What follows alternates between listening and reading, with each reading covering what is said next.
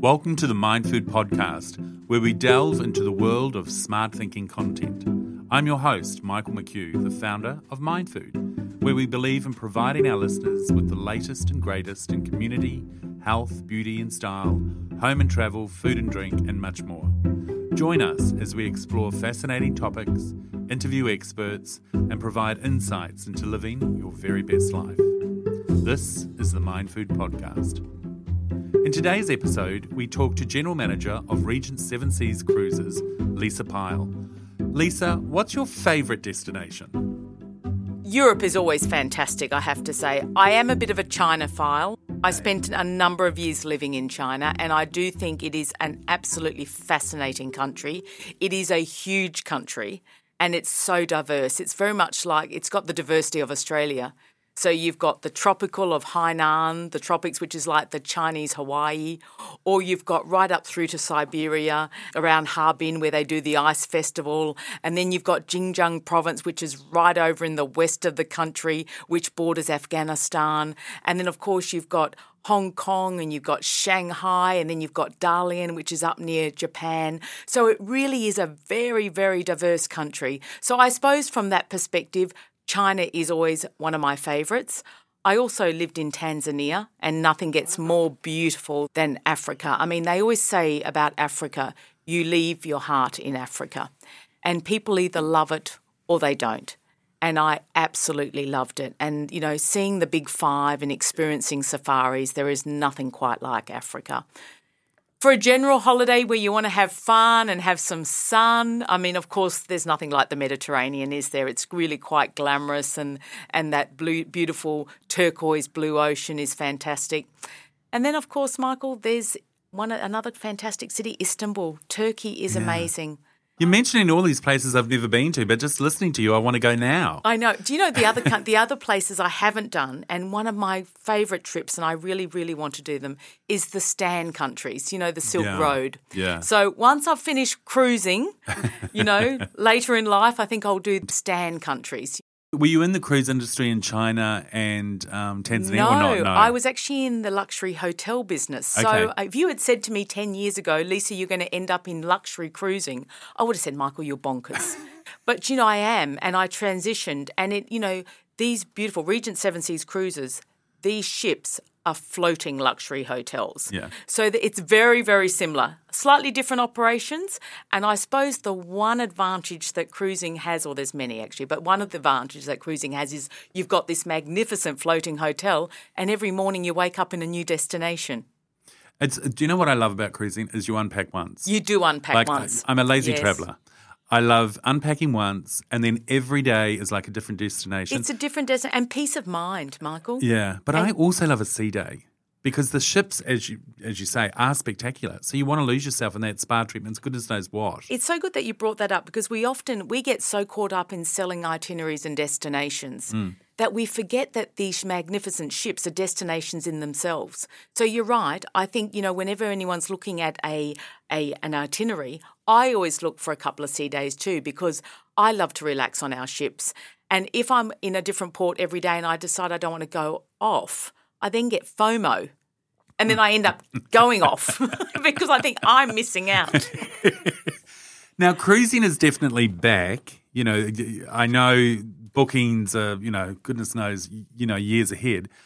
But what has brought it back in such a sort of, I don't know, speed, if you like, you know, after the pandemic? It's just extraordinary. Revenge travel, I think. Do you think what it is? Do you think I do, but I also think that people realise, you know, people are so over all the hardships that go with and the complications that go with travelling. You know, it's quite difficult these days. That's why I would always say, you know, book through a travel advisor, because you've got your airline tickets, you've got visa issues, there's so many parts to planning a fantastic trip. But cruising offers really great value for money. And as we just mentioned, it's peace of mind. But also it's those different destinations. It's the itineraries that are on offer. So it really is a combination of all three. And, look, we're seeing, especially Australians, we're seeing, the Australians not only going overseas now, where prior to COVID it was about 5 weeks, they're now going over for 6 to 8 weeks. Wow. So the length of cruise has gone from an average of 14 nights to an average of 21 nights. So we're finding a lot of people combining trips, or they might do an ocean cruise, a river cruise, come back and do another ocean cruise. So there's so many different parts to cruising, but it really has come back with a vengeance. We have sailings currently in market right through to May 2025, and we're just about to launch next month our full season 25 right through to June 26. Wow.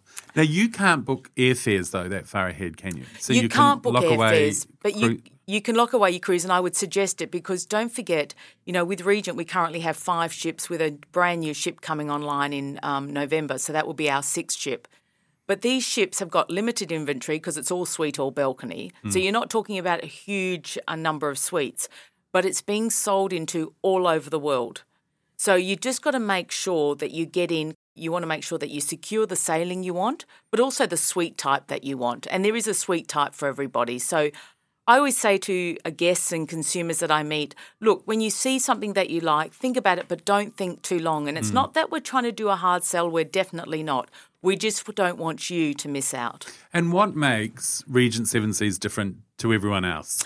It's our all-inclusive luxury, and, it really is all-inclusive. I know the word luxury is banded around, and so is all-inclusive, but what I would say to your listeners is when they're looking at a cruise, make sure you write down everything that's included and then break down the price per person per day, and that will give you the aha moment and the value. So with Regent, we have all of our shore excursions in every port of call that we visit are all included. All your dining, no nickel and diming on speciality restaurants, it's all included. All your beverages are included. You've got all your laundry included, your Wi-Fi, your prepaid gratuities. On some of our beautiful sailings, we actually also include a free pre or post land program. So that can be 2, 3 or 4 nights. So there really is nothing that you need money for. There's only 3 things that I need to help you with, though, that you'll need to bring money for. That is the casino. I can't help you there with gambling if you want to have a little flutter on board. Or I do have to say, if you want to shop in the boutiques, which are open when we're out at sea because they're duty-free. And the last is spa treatments. You can use the spa, but the treatments do cost. Run our own spas, and it's called Serene Spa and Wellness, and they are absolutely beautiful. For those of your listeners, and I know there's many who are really into their fitness, I am so super impressed with our fitness centres because they are really fitness centres. So we have the gymnasiums that are split into 2. You have a cardio room. You also have the weights rooms. We do classes every morning. If you do want a personal trainer, there is a cost, but you can have a personal trainer on board as well. I went to Alaska a few years ago, Michael, and I would get up every morning and do a 45-minute spinning class before I went out for the day. Wow. So people are fit. You've got to remember that people that sail with us on Regent Seven Seas cruises are usually quite fit because they're out doing shore excursions all the time. So you have to have some level of fitness. Now, what about diet, though? Because often the perception of cruises is you get on and then, you're sort of rolling off, 10, 20 Ks heavier. Like if you've got all that wonderful offering in terms of gyms and spas, are there special diets? Are there people there from a nutrition point of view that kind of you can order exactly what you want to eat? You are absolutely right. And, I suppose people have that perception about cruising, but absolutely not necessary. And what we have found actually, and this is a study that's been done, is that the longer you're on a cruise, the more weight you lose. Oh. So it's quite interesting. But look, perhaps I should stay on longer. We do cater for all diets. I mean, we have vegan and plant-based menus. We do offer various different types of dietary requirements. But, we don't do huge, big buffets. And so everything's a la carte. So you choose. We actually highlight what dishes are low calorie, what dishes might be vegan, what dishes are celiac, et cetera, et cetera. So it really depends on your dietary requirements. Unfortunately for me, I have none. So I might be one of the rare people that don't have any dietary requirements, but I'm always very careful when I'm on board. Of course, you have to allow yourself a few nice things because, you walk past our coffee connection during the day and there's the waft of the fresh-made cookies. Now, I do have to say they have the sugar-free ones, which suit me very well. But, there is so much and there's so many different types of cuisines, but you can eat very healthily. Yeah. Now, you've touched on it. You've got 5 ships and there's a 6th coming. Absolutely. Tell us about that. Oh, well, another magnificent ship. I mean, I'm talking, in Australian dollars, close to $1 billion these ships are. They are truly works of art.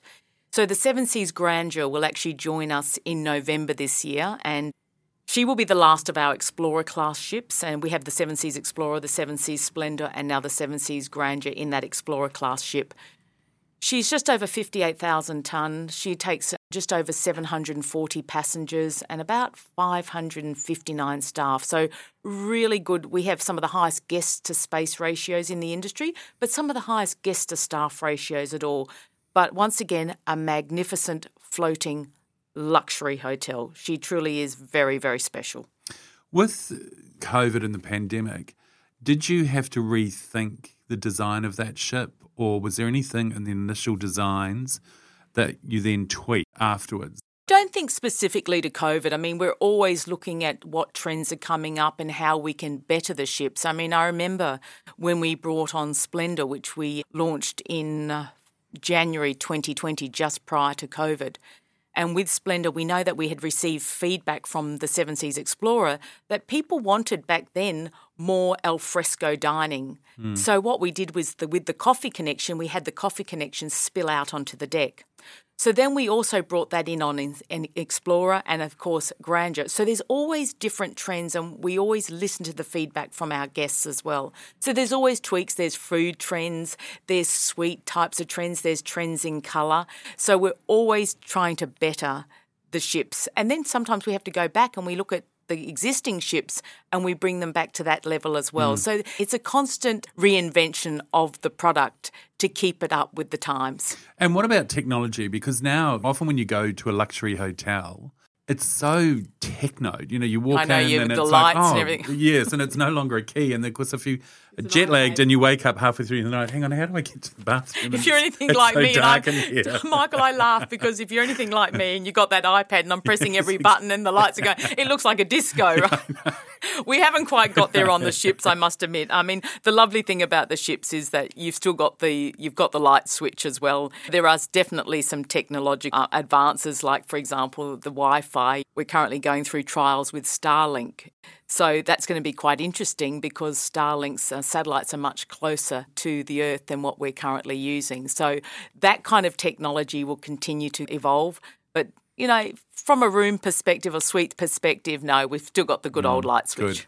Good. Adventure cruising seems to have come from nowhere and very quickly is a major option now for people. And I think also for a lot of third generations, you can sort of, when you get on these ships and it's an adventure sort of style cruise, where does Regent Seven Seas sit within expedition and adventure? Yeah, it's a really good question actually because Regent Seven Seas Cruises is a classic ocean cruising company, but you are absolutely right. I mean, expedition cruising has just taken off.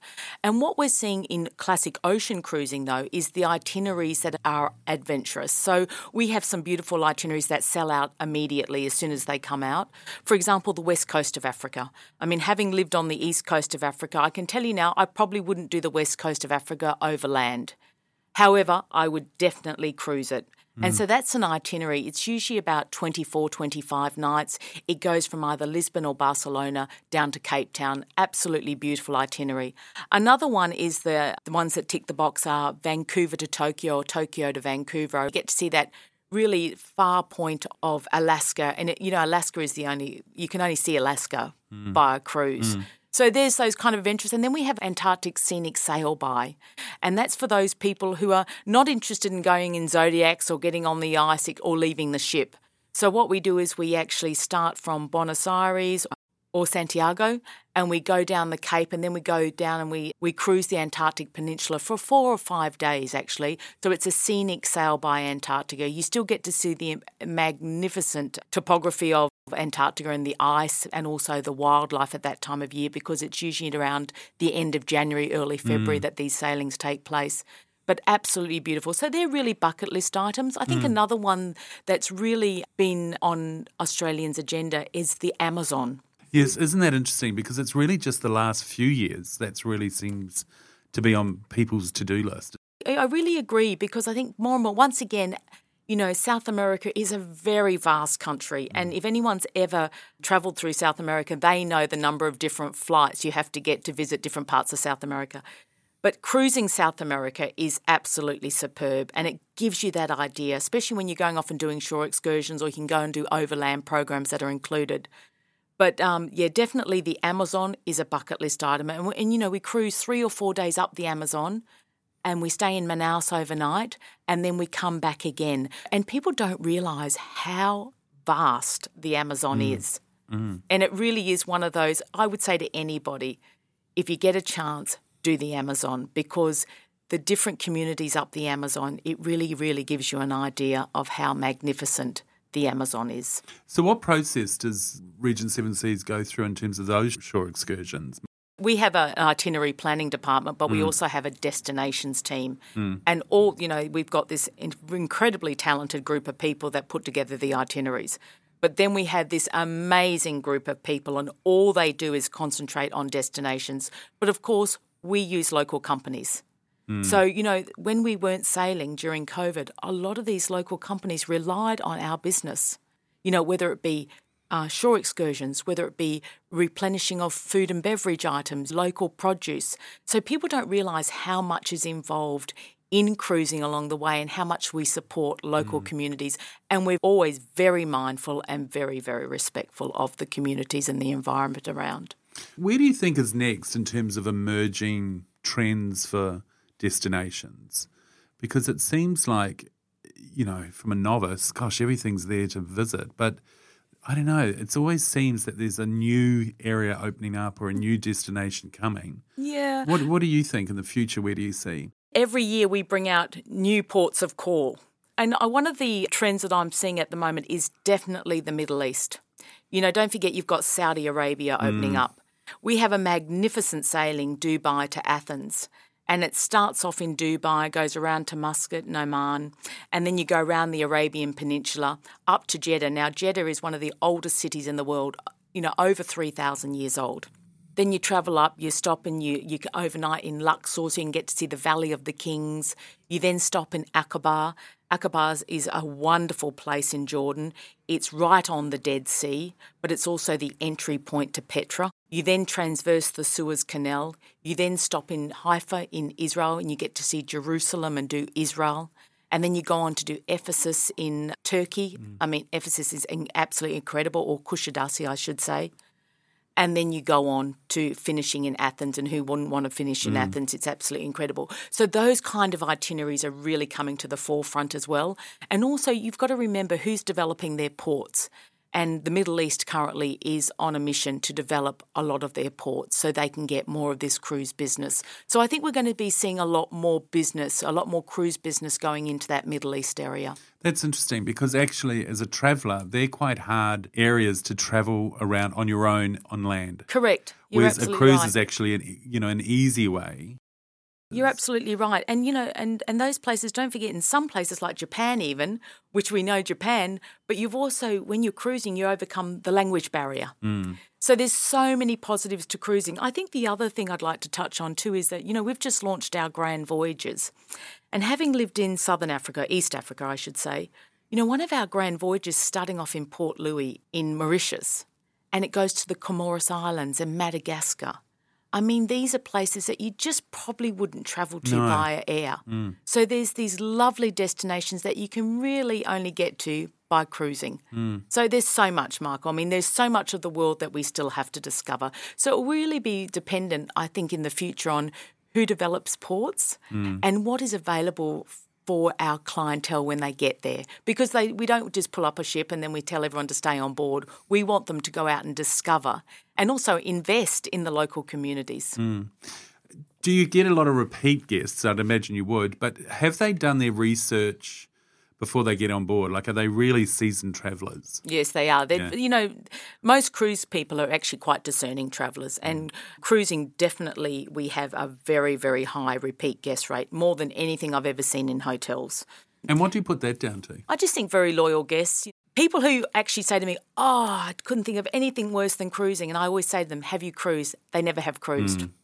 So once people cruise, it really gets into their blood. And I think that's when people realise what a fantastic opportunity, great value for money. But more importantly, you meet like-minded people. You find your tribe. And that's why there is a cruise and a cruise line for everybody. So I would let your listeners know to make sure they do their research, because you can make lifelong friends. You meet the most incredible people on cruising. So look, yes, very high repeat guest rate. People do their research, Michael. I mean, people look at the number one item that people look at when they're cruising is itinerary. And then it might be, where can I take my family? So then maybe the mum and dad has cruised and they say, well, let me look at taking our children. And when I'm saying children my age, so 50. Come on. 50-ish. heavy on the ish. So then, then we might say, well, let's go to the Mediterranean because it's a great family holiday. And, I was mentioning earlier, I think one of the lovely things about cruising is that you can have a family holiday or a couple's holiday or a friend's holiday together, but you don't have to be in each other's pockets. Do you know the other thing I always think is overlooked with cruising is it can be relaxing. Oh, it's so relaxing. And because the thing is, not only on those sea days, but there is something about finding that corner on a ship. It might be up on a deck in the sun. It might not be in the sun. It might be that nook where you love to do the Sudoku, read your book, have a gin and tonic, whatever. But it's actually really relaxing. You can get away from everyone if you want. And that's actually one of the things I love, is just to sort of escape and find your little posse. Well, that's exactly right. Now, how many people decide they're going on holidays and they want to be by the seaside? Yeah. Because the sea is so calming. So, once again, you're absolutely right. On board these ships, there's always a nook and cranny that you can get away from. Or don't forget, with Regent, you've got this all-suite, all-balcony. So you can even sit on your own balcony, which is what I tend to do. I tend to get a book and just sit there, or I just look out. It is so calming, I have to say. But that blue ocean and the different colours of the waters is incredible as you're cruising around. It really is very, very special. Australia and New Zealand as a destination seems to be really on everyone's radar, for locals as well, not just close to home sailings. Exactly, not just international guests. And I think it's interesting what you said before, where people are, instead of perhaps going for 4 or 5 weeks, they're now going for 7 or 8. And I think it's almost that I want to fly once. I don't want to go 2 or 3 times in a year. I'll go once and I'll do it a lot. I'll really immerse myself in it. Correct. What do you think it is, the appeal about staying in these waters around Australia and New Zealand? Don't forget, we lost 3 years of travel. A lot of people are still a little bit apprehensive, and especially if you're a little older now as well. For those people who want to, like my parents are in their 80s, they don't want to go overseas. So, it's really nice to be able to cruise around Australia or New Zealand, or cruise from Singapore, which is a great destination, an easy destination to get to and come back down to Australia. Or for the young ones who love to go to Bali, but they want to cruise back. So we've got the Bali to Sydney route or the Sydney to Bali route. So there really is something for everyone. I mean, you cannot get any more popular at the moment than Japan. I mean, Japan and Southeast Asia are huge with Australian Kiwi travellers. Japan is quite an expensive destination to do by land. So once again, you get to see a lot of Japan when you cruise. I think you overcome the language barrier. I think it's the time of year that we're there. We're there for cherry blossom season, but also fall season. So for those people who've done Japan during cherry blossom season, they're now going again in September, October to see the fall colours. I was very privileged earlier this year, just only a month or so ago, to be in Japan for the second time. And when I first got there in mid-March, the cherry blossom buds were there. When I went back 10 days later, they were in full bloom. and I just felt like I was in fairyland. And, you know, I'm not a gardener. I live in an apartment. But I had no idea that there were different colours of cherry blossoms. You had a moment, didn't you? I had a moment because I'm thinking, I thought all cherry blossoms were pink. No. Cherry blossoms come in very different colours. And was it as beautiful as it looks? Beyond. I mean, if someone hasn't done it, you've got to do it. Tokyo in cherry blossom. I didn't get down to Kyoto. I only did Tokyo, I have to be honest. But it was truly magnificent. Well worth a trip. Well worth a trip, yes. So let me ask you this. Where is your next cruise to? Well, my mother is Norwegian. Well, she's Australian, but Norwegian background. And I've promised her I would take her to Norway. So the next cruise I'm doing is taking my mother on a Norwegian fjord cruise, probably from Stockholm to Copenhagen. I haven't done that cruise before, but I'm told it's truly magnificent. Oh, you'll have a great time. Northern Europe has actually been going very, very well for us. Beautiful part of the world. And, of course, in summer you get the very, very long nights. And also because we've got the smaller ships with Regents, we really get to go very deep into the fjords. Yeah. So well worthwhile. Lisa, at the end of every show, I ask all our guests, what has been, in your lifetime, your favourite meal? My most favourite meal? Oh, that's a really hard one.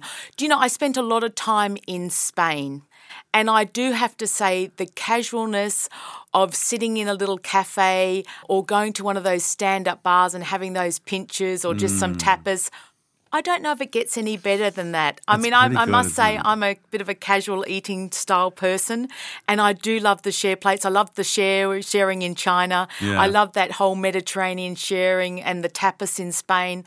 I would have to say Spanish tapas. Where's your favourite spot in Spain? Oh, Barcelona. Yes. Barcelona. And also down the Costa Brava.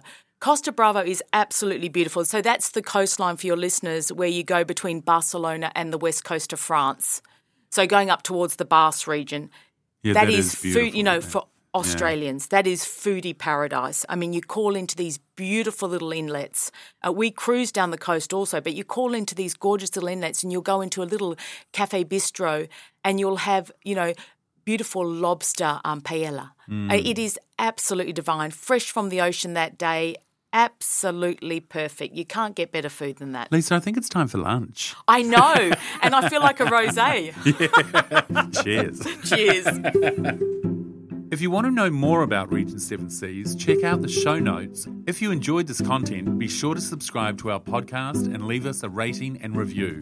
We're on Facebook, Twitter, Instagram and online. Also, be sure to check out Mind Food Magazine for even more smart thinking content. I'm Michael McHugh. Thanks for listening.